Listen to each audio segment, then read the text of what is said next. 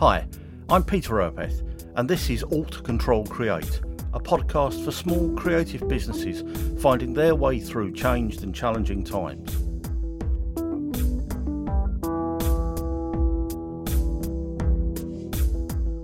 Alt Control Create is produced in association with Expo North, the agency supporting the growth and sustainability of the creative industries in the Highlands and Islands of Scotland.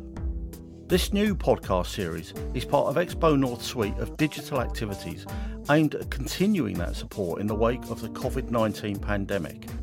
Expo North provides tailored advice and support for emerging creative businesses in the region, along with a programme of events and a long-running annual international conference for the creative industries. This is a dynamic and creative place to live and work, and one that benefits from the long-term commitment of its business development agency, Highlands and Islands Enterprise, who fund the work of Expo North. More details are at the website exponorth.co.uk. That's exponorth.co.uk. So this podcast series is for small creative businesses working in the wake of the pandemic. And before getting into this first edition, let's be clear.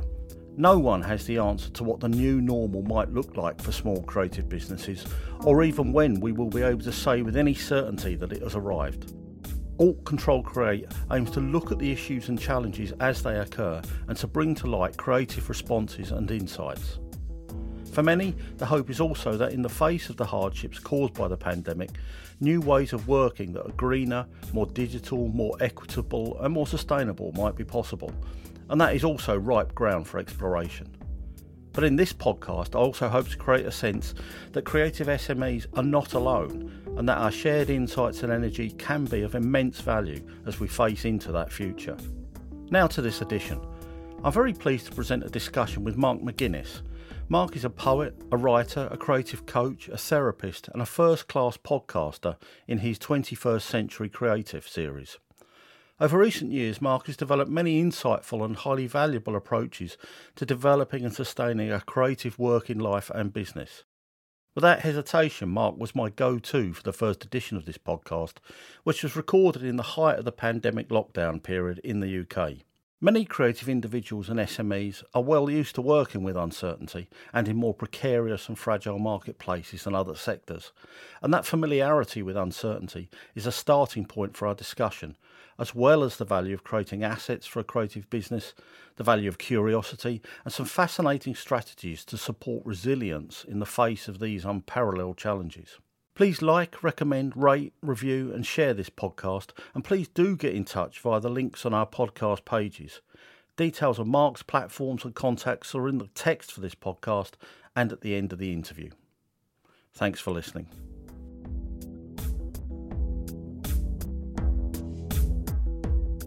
Mark, thanks very much for coming on to this podcast as its very first guest. I'm very grateful to you for that. Can I start by asking you, your own art is that of a poet, as well as the coaching things I've mentioned in the introduction. Can I ask you how that's going? I know that you like to have a very kind of ordered approach to the working day and so on as well, and you have a routine around many of those things. How's that faring and holding up in face of the current situation? I've been very grateful for poetry over the last few weeks. It's always been a refuge for me, or a place where I can go and get centered or grounded or whatever metaphor you want to use. And I haven't been writing so much, but I have been doing quite a lot of reading and reflecting. And, you know, the other day, one of the things I did was I went and recorded Thomas Hardy's poem, The Darkling Thrush, which is a great meditation on hope and despair. And I recorded it and some thoughts on what I thought it could, you know, how I think the poem can speak to us at a time like this of great uncertainty, despair. Hopefully hope is not being entirely distinguished, and talked about the poem. And then I just sent it out to the people on my mailing list. And it was really nice just to have that as something I could do and something I could share. Because I thought, well, I'm reading this, I'm getting comfort, I'm getting perspective from it. Well, why not share it? So, and actually that was a really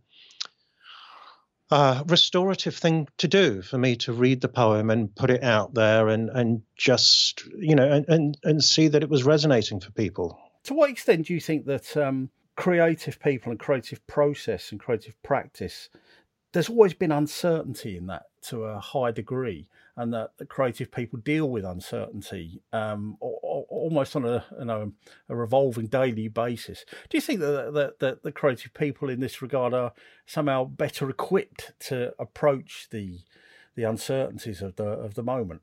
Yes, in a nutshell. I mean, that's what we have to live with, isn't it? When we are faced with a blank page or a blank canvas or stage, and we're the ones who have to go and fill it. And we all know that fear, but also the excitement of not knowing what's going to happen next. Because if you knew what was going to happen next, it wouldn't be creative, would it? There's always, I think, that element of discovery, of surprise, of sometimes shock, and letting go and going with the source of inspiration or whatever it is, that is at the core of what we do. And for those of us who are also self-employed, running businesses of various kinds, we're familiar with a whole other level of uncertainty, which is we've got to thrive. We don't get the security of the steady paycheck. Probably not working 9 to 5 in an office full of colleagues who, we're going to see the same people week in, week out. So I would say, yeah, we're already good at navigating uncertainty. And I would say, to a point, the uncertainty is what makes it attractive.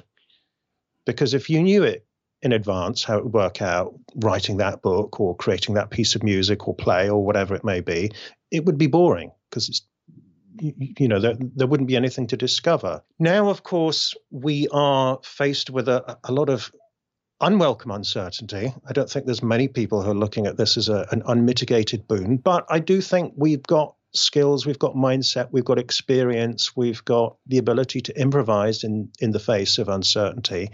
And I would say to anyone listening to this, dig deep for that, because there's a lot of people who are being thrown out of the more secure, more predictable environment, who are really struggling at the moment. And, we've got skills that can help ourselves and maybe skills that can help other people too. So what would you say were the ways that people can actually access that?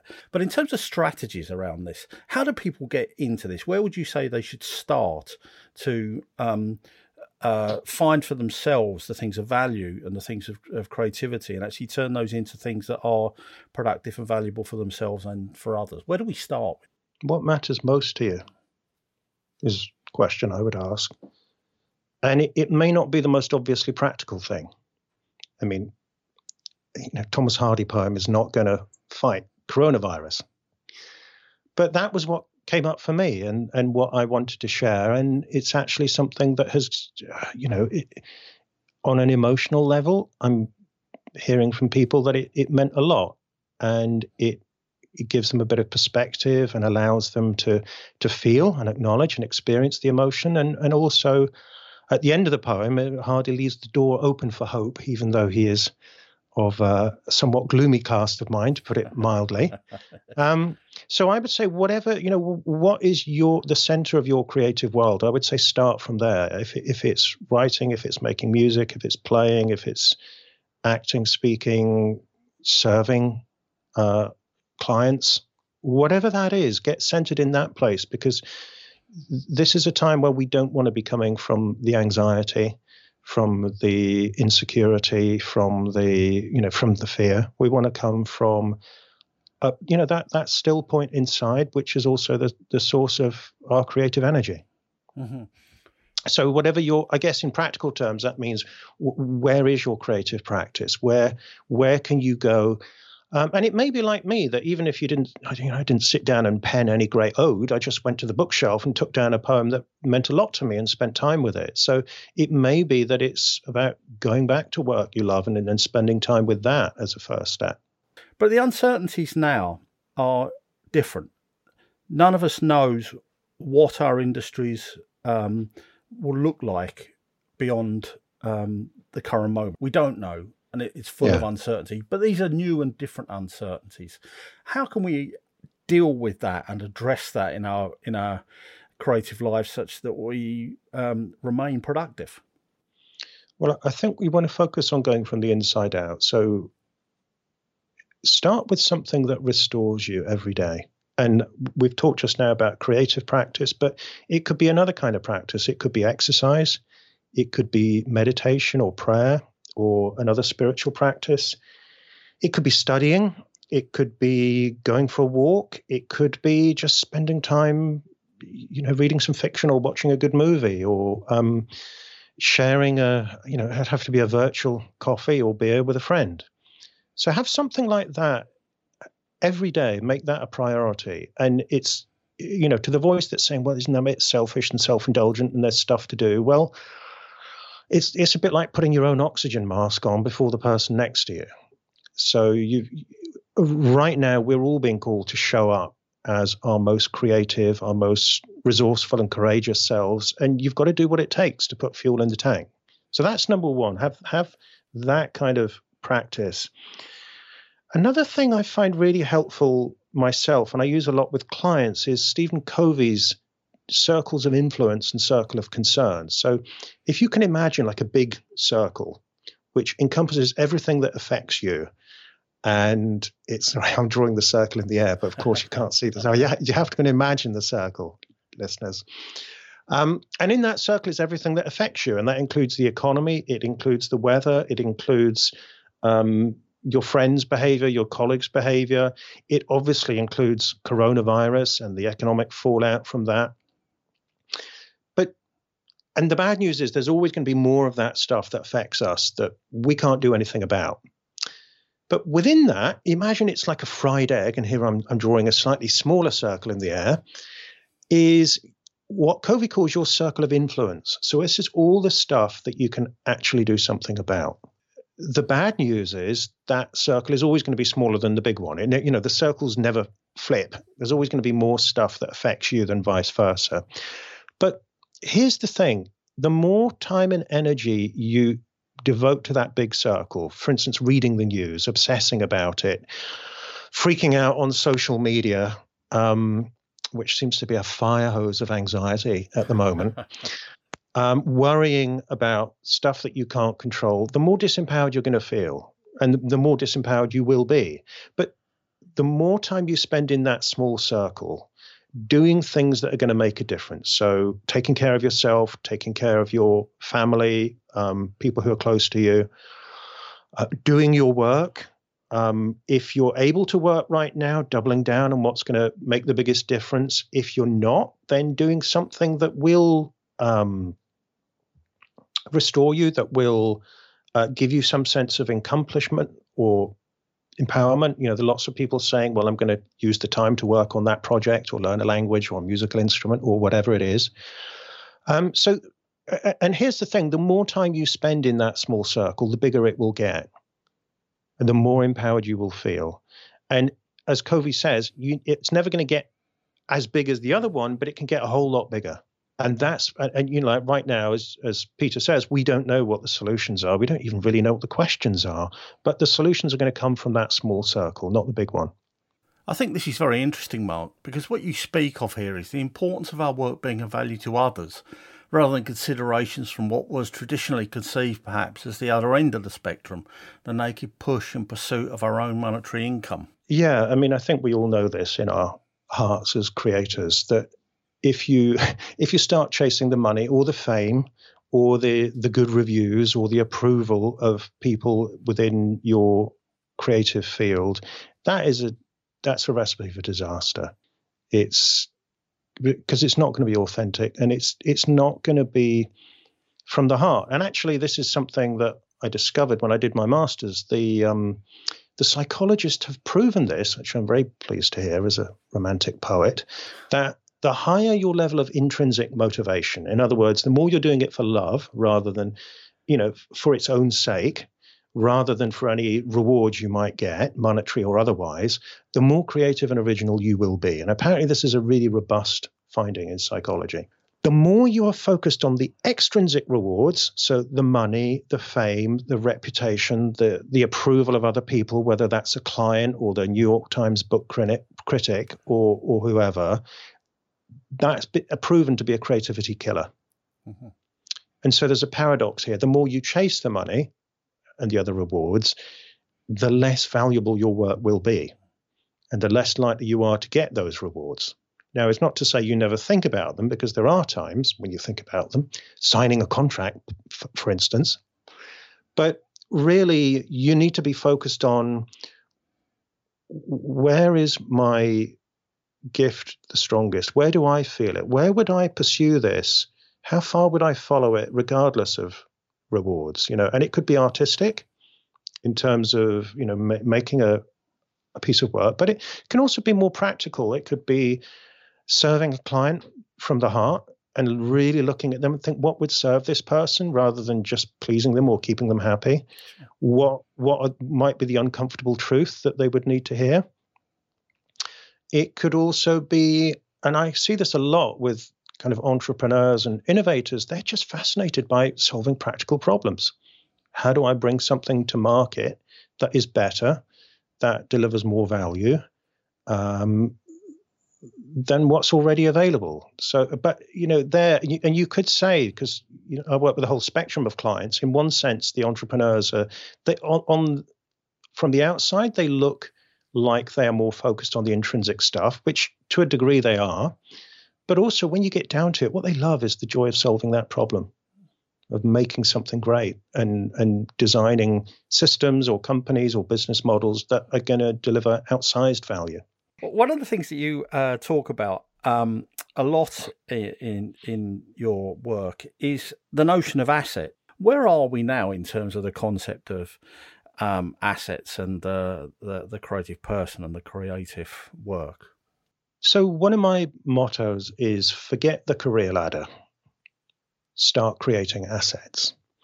And so where this comes from is my own experience, as well as talking to lots of clients about this, of, you look at when you set out on your career and you have your friends who took the sensible path, and they get the 9-to-5 job, and then they get the promotion and the bigger office and the fancy job title.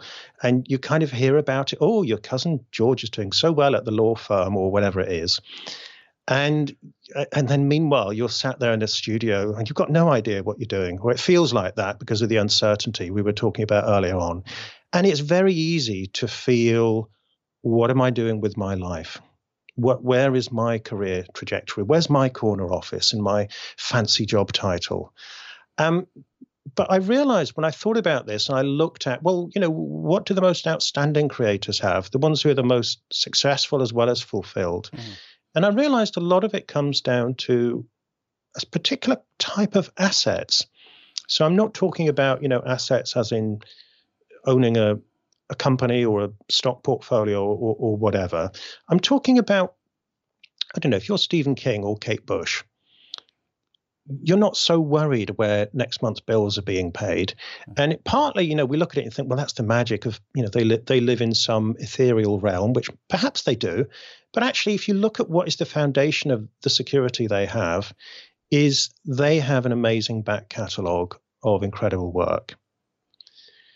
People know them for their work, and people want to work with them. People want to buy their work. People want to consume it. People want to share it. And there's a lot of intellectual property within their work that can be exploited in different ways. And they're never going to be short of collaborators. If Stephen King rings you tomorrow and says, hey, I've got an idea for a project, would you like to, the answer is almost certainly going to be yes. Or at least tell me more, Stephen. And now we don't, and the point is, we don't have to be at that level of superstardom for this to be true, because on a more modest level, if you have say you're a writer and you've got a set of books out that are well received and that sell solidly, if you have a mailing list that allows you to let people know when the next release comes out, if you have, as a consequence of all of these efforts, you've got a good reputation, people know you for a certain kind of story, then that gives you a security that maybe you could argue that somebody with the job in the corner office doesn't have, because they can be sacked, whereas it's hard to sack an author. And so what I would say is look at your career in terms of different types of asset. And here's the magical thing about being a creative is we can create the assets ourselves, almost out of thin air. Now, the number one asset is you. It is, I mean, let's go back to, say, Kate Bush for a minute. Even if all her music vanished from the face of the earth, there was some weird copyright ruling that only new music was ever going to be allowed to be heard again, she could start again, because she will say, well, I'll do something else. And we know, she is Kate Bush, and it will be amazing. So whatever you do to work on yourself, to develop your skills, your experience, your courage, your resilience, your resourcefulness, that will be with you for the rest of your life. When I look back, the personal development work I've done with therapists and coach and teachers, and also just putting myself in scary and challenging situations, that's really the most valuable investment I've made. Just to touch briefly on other types of asset, that is your back catalogue. The work that you've done in your portfolio that you point to and you're proud of. There's the intellectual property in that, all the different rights and licenses that you could extrapolate from that. There's your reputation, sometimes known as your brand. Any kind of online presence you have, a website, a mailing list, social media followings, your network, the people that you know and who think well of you professionally. Audience, community, all of these things. So what I would suggest you do right now, if you have a little time on your hands, you just go through and think about those different categories and think, where am I strongest? What do I have in each of these buckets? And how could they help me right now? Mm-hmm. How could the fact that I've got a great network help me to connect with other people and do something together, for instance? Or how can I extend my catalog? Maybe this is now time to sit down and, if you have some time, get to work on that thing that you've been wanting to do for ages. So I guess it's partly, it's a question of, well, what have I got right now that can help me in this uncertain situation? And also, what can I keep building for the future? What, whether it's another book, another project, whatever, that is going to set me up to be more resilient with however this situation pans out. So can I just take you right back to the very beginning and ask you the kind of uncertainties that you had to deal with when you started out down this road? They were obviously quite different in many ways, but there were still uncertainties. And what would you say were the kind of key things that enabled you to overcome those? What were the strategies? What were the kind of thoughts that enabled you to move on? Because there would have been roadblocks, and we're all facing a roadblock at the moment. So how do we overcome that? How did you overcome that, like right back in the beginning of this? Right, in the dark backward and abysm of time, as Shakespeare would have it. That's a really good question. And as you ask it to me now, it realizes it was one roadblock, one set of uncertainty after another. So when I was a teenager, that was when I fell in love with poetry and realized that's what I wanted to do. But of course, it's not a career. And I thought, well, the obvious thing to do is go to college and read English, which is what I did. And I kind of had the idea that, well, maybe I can stay in academia and that will give me time to sit in the library and write, and I can hide from the big bad world there. But it didn't work out, because it turned out I'm allergic to academia. And I got myself really so stressed out that I ended up having to defer my final exams. And the upshot of that was that I didn't quite get the first class degree that I would need in order to go on and do a PhD in English. And weirdly, on the one level, that felt like a big failure. But on another level, I'd started working with a therapist, and I got really interested in hypnosis. Uh-huh. She was a hypnotherapist. And one day she said to me, and I was like agonizing over what I'm going to do with my life. And one day, Catherine, my therapist, said to me, well, why don't you do this? And I was like, but surely you have to be old and wise to do that. And she said, no, not necessarily. And at that point, I suddenly got fascinated by hypnosis, by psychology, by change. And I went and applied. I remember thinking I wasn't quite old enough to get, you were supposed to be 25 before you enrolled as a therapist. And I was a year younger, but they let me in because they said, well, by the time you qualify, you'll probably be old enough. And so I just I felt very lucky that they let me in. And it was a really huge surprise that I discovered I loved working with people, that I wasn't such a bookworm after all. And that when I came out of my shell, I could really connect with people at quite a deep level and help them. And so that was the beginning of my career as a psychotherapist. Okay. And it was while I was a therapist that I realized something was going on when I was consulted by a certain type of client. So this was the West End actor with stage fright, the novelist with writer's block, the film director dealing with the stress of making a movie. And there was a kind of an energy and a connection and a level of transformation in these sessions that was really quite extraordinary. And I remember the clients themselves were saying, this isn't what I expected. This is really powerful. You should do more of this. Okay. And at that point, I thought, well, you know what? Most of these people don't really have, the creatives, they don't necessarily have a mental health problem, but they're creative. They put their heart and their soul into their work. Why don't I call it coaching? And this was in the mid-90s when there weren't many people outside sports calling themselves coaches. Sure. And so really I discovered my coaching practice, vocation by serendipity. I just kind of stumbled along it. But all the while I was following my curiosity. And I think this is another thing. If you're not sure where to start with curiosity, because that will take you to the next point. I mean, people talk about follow your passion, which is great, but it generally doesn't arrive with a big brass band saying, I'm your passion, this is your life's calling. It starts with a bit of curiosity. Well, what if I learn a bit more about hypnosis? Well, would they let me into that college? Or supposing I call this coaching instead of therapy, what happens then? Okay. And so it was really that. I guess if I were to give my younger self some credit, I did follow my curiosity, which helped me a lot through the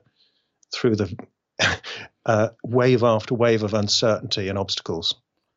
I mean, curiosity is a very curious word, isn't it? Because well, for me, I always find it generally tends to lead outwards. It tends to lead something I hadn't considered before, like hypnosis or coaching. Or later on, I had the opportunity to go and do some business coaching at a big corporation. And I thought, well, and I'd always hated business. I'm certainly allergic to corporate life. But I thought, well, why not? Why not go in and see what happens and see if you could help? And my mind was blown by how helpful the skills I'd learned as a therapist essentially were in the context of leading and managing and developing people in a large corporation. So, and then I got interested beyond that. I realized, well, there's creative business. And I went on and did my master's, and that's how I came across Seth Godin.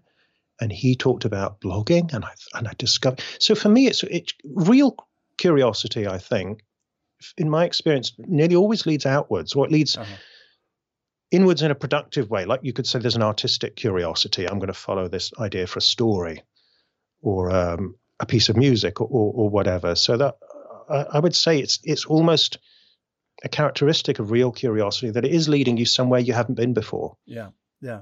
I presume in this series of processes, you didn't go from poetry to coaching inside a large corporation without some hold-ups on route. How did you make that move forward? I mean, there must have been days where you said, this is just not happening. How long have you got? At the moment, a good few weeks. Honestly, because now I can look back and hopefully send a bit of encouragement to my younger self, because I can see the pattern. And I think one pattern is that almost almost all the time, it seems that when I really followed my curiosity, even if it didn't lead very far, it usually came in useful at some point a bit later on. Like copywriting, for instance, at one point was something that I did freelance and ended up doing quite a lot online, and it's something I will help clients for. It's certainly not my main offering, but it's always something I can help clients with. So that's kind of just a little bit of something in my back pocket that I picked up along the way. But to come back to your question, yeah, I mean, at the time, it just felt like, where am I going with all of this? And on the one level, I knew I was doing great work in a room with a client. On another level, it didn't feel like my poetry was going anywhere at all for a very long time. And there were certainly plenty of times, I do want to give the impression that, I was always this model of enlightenment and maturity and whatever. I've got my stripes for whinging and moaning and complaining and procrastinating and avoiding and chickening out of big challenges. But there was always something that just wouldn't let me let go. I mean, I remember being out quite distinctly. I remember going out with a friend who was a bit older, who was more of a mentor to me. And we had dinner and we had a few beers. And as usual, at a certain point, I started complaining about how my work wasn't going anywhere, how my love life wasn't going anywhere, etc. And my friend looked at me rather kindly and he said, well, then why don't you just go back and get a job in publishing again? Because that was about the only full-time job I've ever had. I worked in publishing for a couple of years in order, now I remember, to pay for my therapy training. And I remember looking at my friend and thinking, are you gone mad? I said, I'm not going to give up. I'm on a mission. Isn't that obvious? There was just something in me that was not going to give up, that was just going to keep at this until I figured it out. So I think all creatives, if you get to a certain point, you've got to have had that, because if you don't have that, you're going to give up years ago. And we all have plenty of reasons to give up. This is one thing I realized one day is I could have any excuse for giving up, and I could get loads of sympathy from people around me if I'd given up. Poor Mark, it was just too hard, wasn't it? Oh, well, you did your best. And I just thought, no, I don't want that. I want to figure it out. I want to get the success. And I think that was a turning point for me when I realized that is in my hands. If I keep at this long enough, I can. And if I keep learning, then I can figure it out.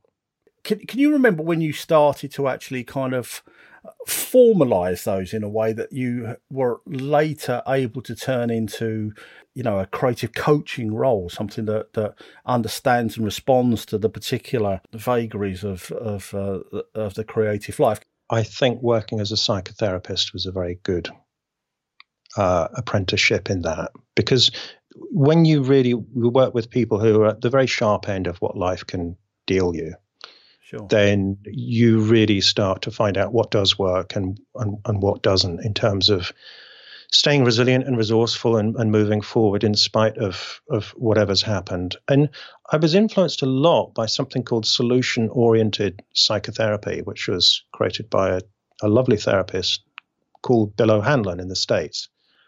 And essentially, it says it's very similar to coaching, and I think it's been very influential on coaching, is what is your goal here? Because a lot of therapy, for instance, focuses on the problem. What's wrong? Let's work out what the root of that is. Let's understand that. And there's all kinds of different models for understanding it. But solution-oriented therapy says, well, where do you want to be instead? What would success or improvement look like for you? How would you like to be able to respond to whatever this situation is and move forward from that? And then it starts to ask questions like, well, where are you already doing that? Now, this is a really interesting question, because if I was confronted by someone come in and they say, well, I'm depressed, or I'm an alcoholic, or whatever it may be, and I would get them to keep a diary. I say, well, with someone who's depressed, for instance, say, on a scale of 1 to 10, how depressed do you feel? And get them to do this every hour on the hour. And what we discovered is there was large parts of their day where they were not depressed, where they were busy or even feeling optimistic and energized. Okay. But it was the moments when they say, when it all hit me, or when something went wrong, that overshadowed the whole day. And it was tremendously resourceful sometimes to realize actually you're not depressed all the time. Okay. It's not to minimize the effect of it. Similar with somebody who drinks to excess, getting them to focus on the time, for instance, when you felt like having a drink but you didn't have one.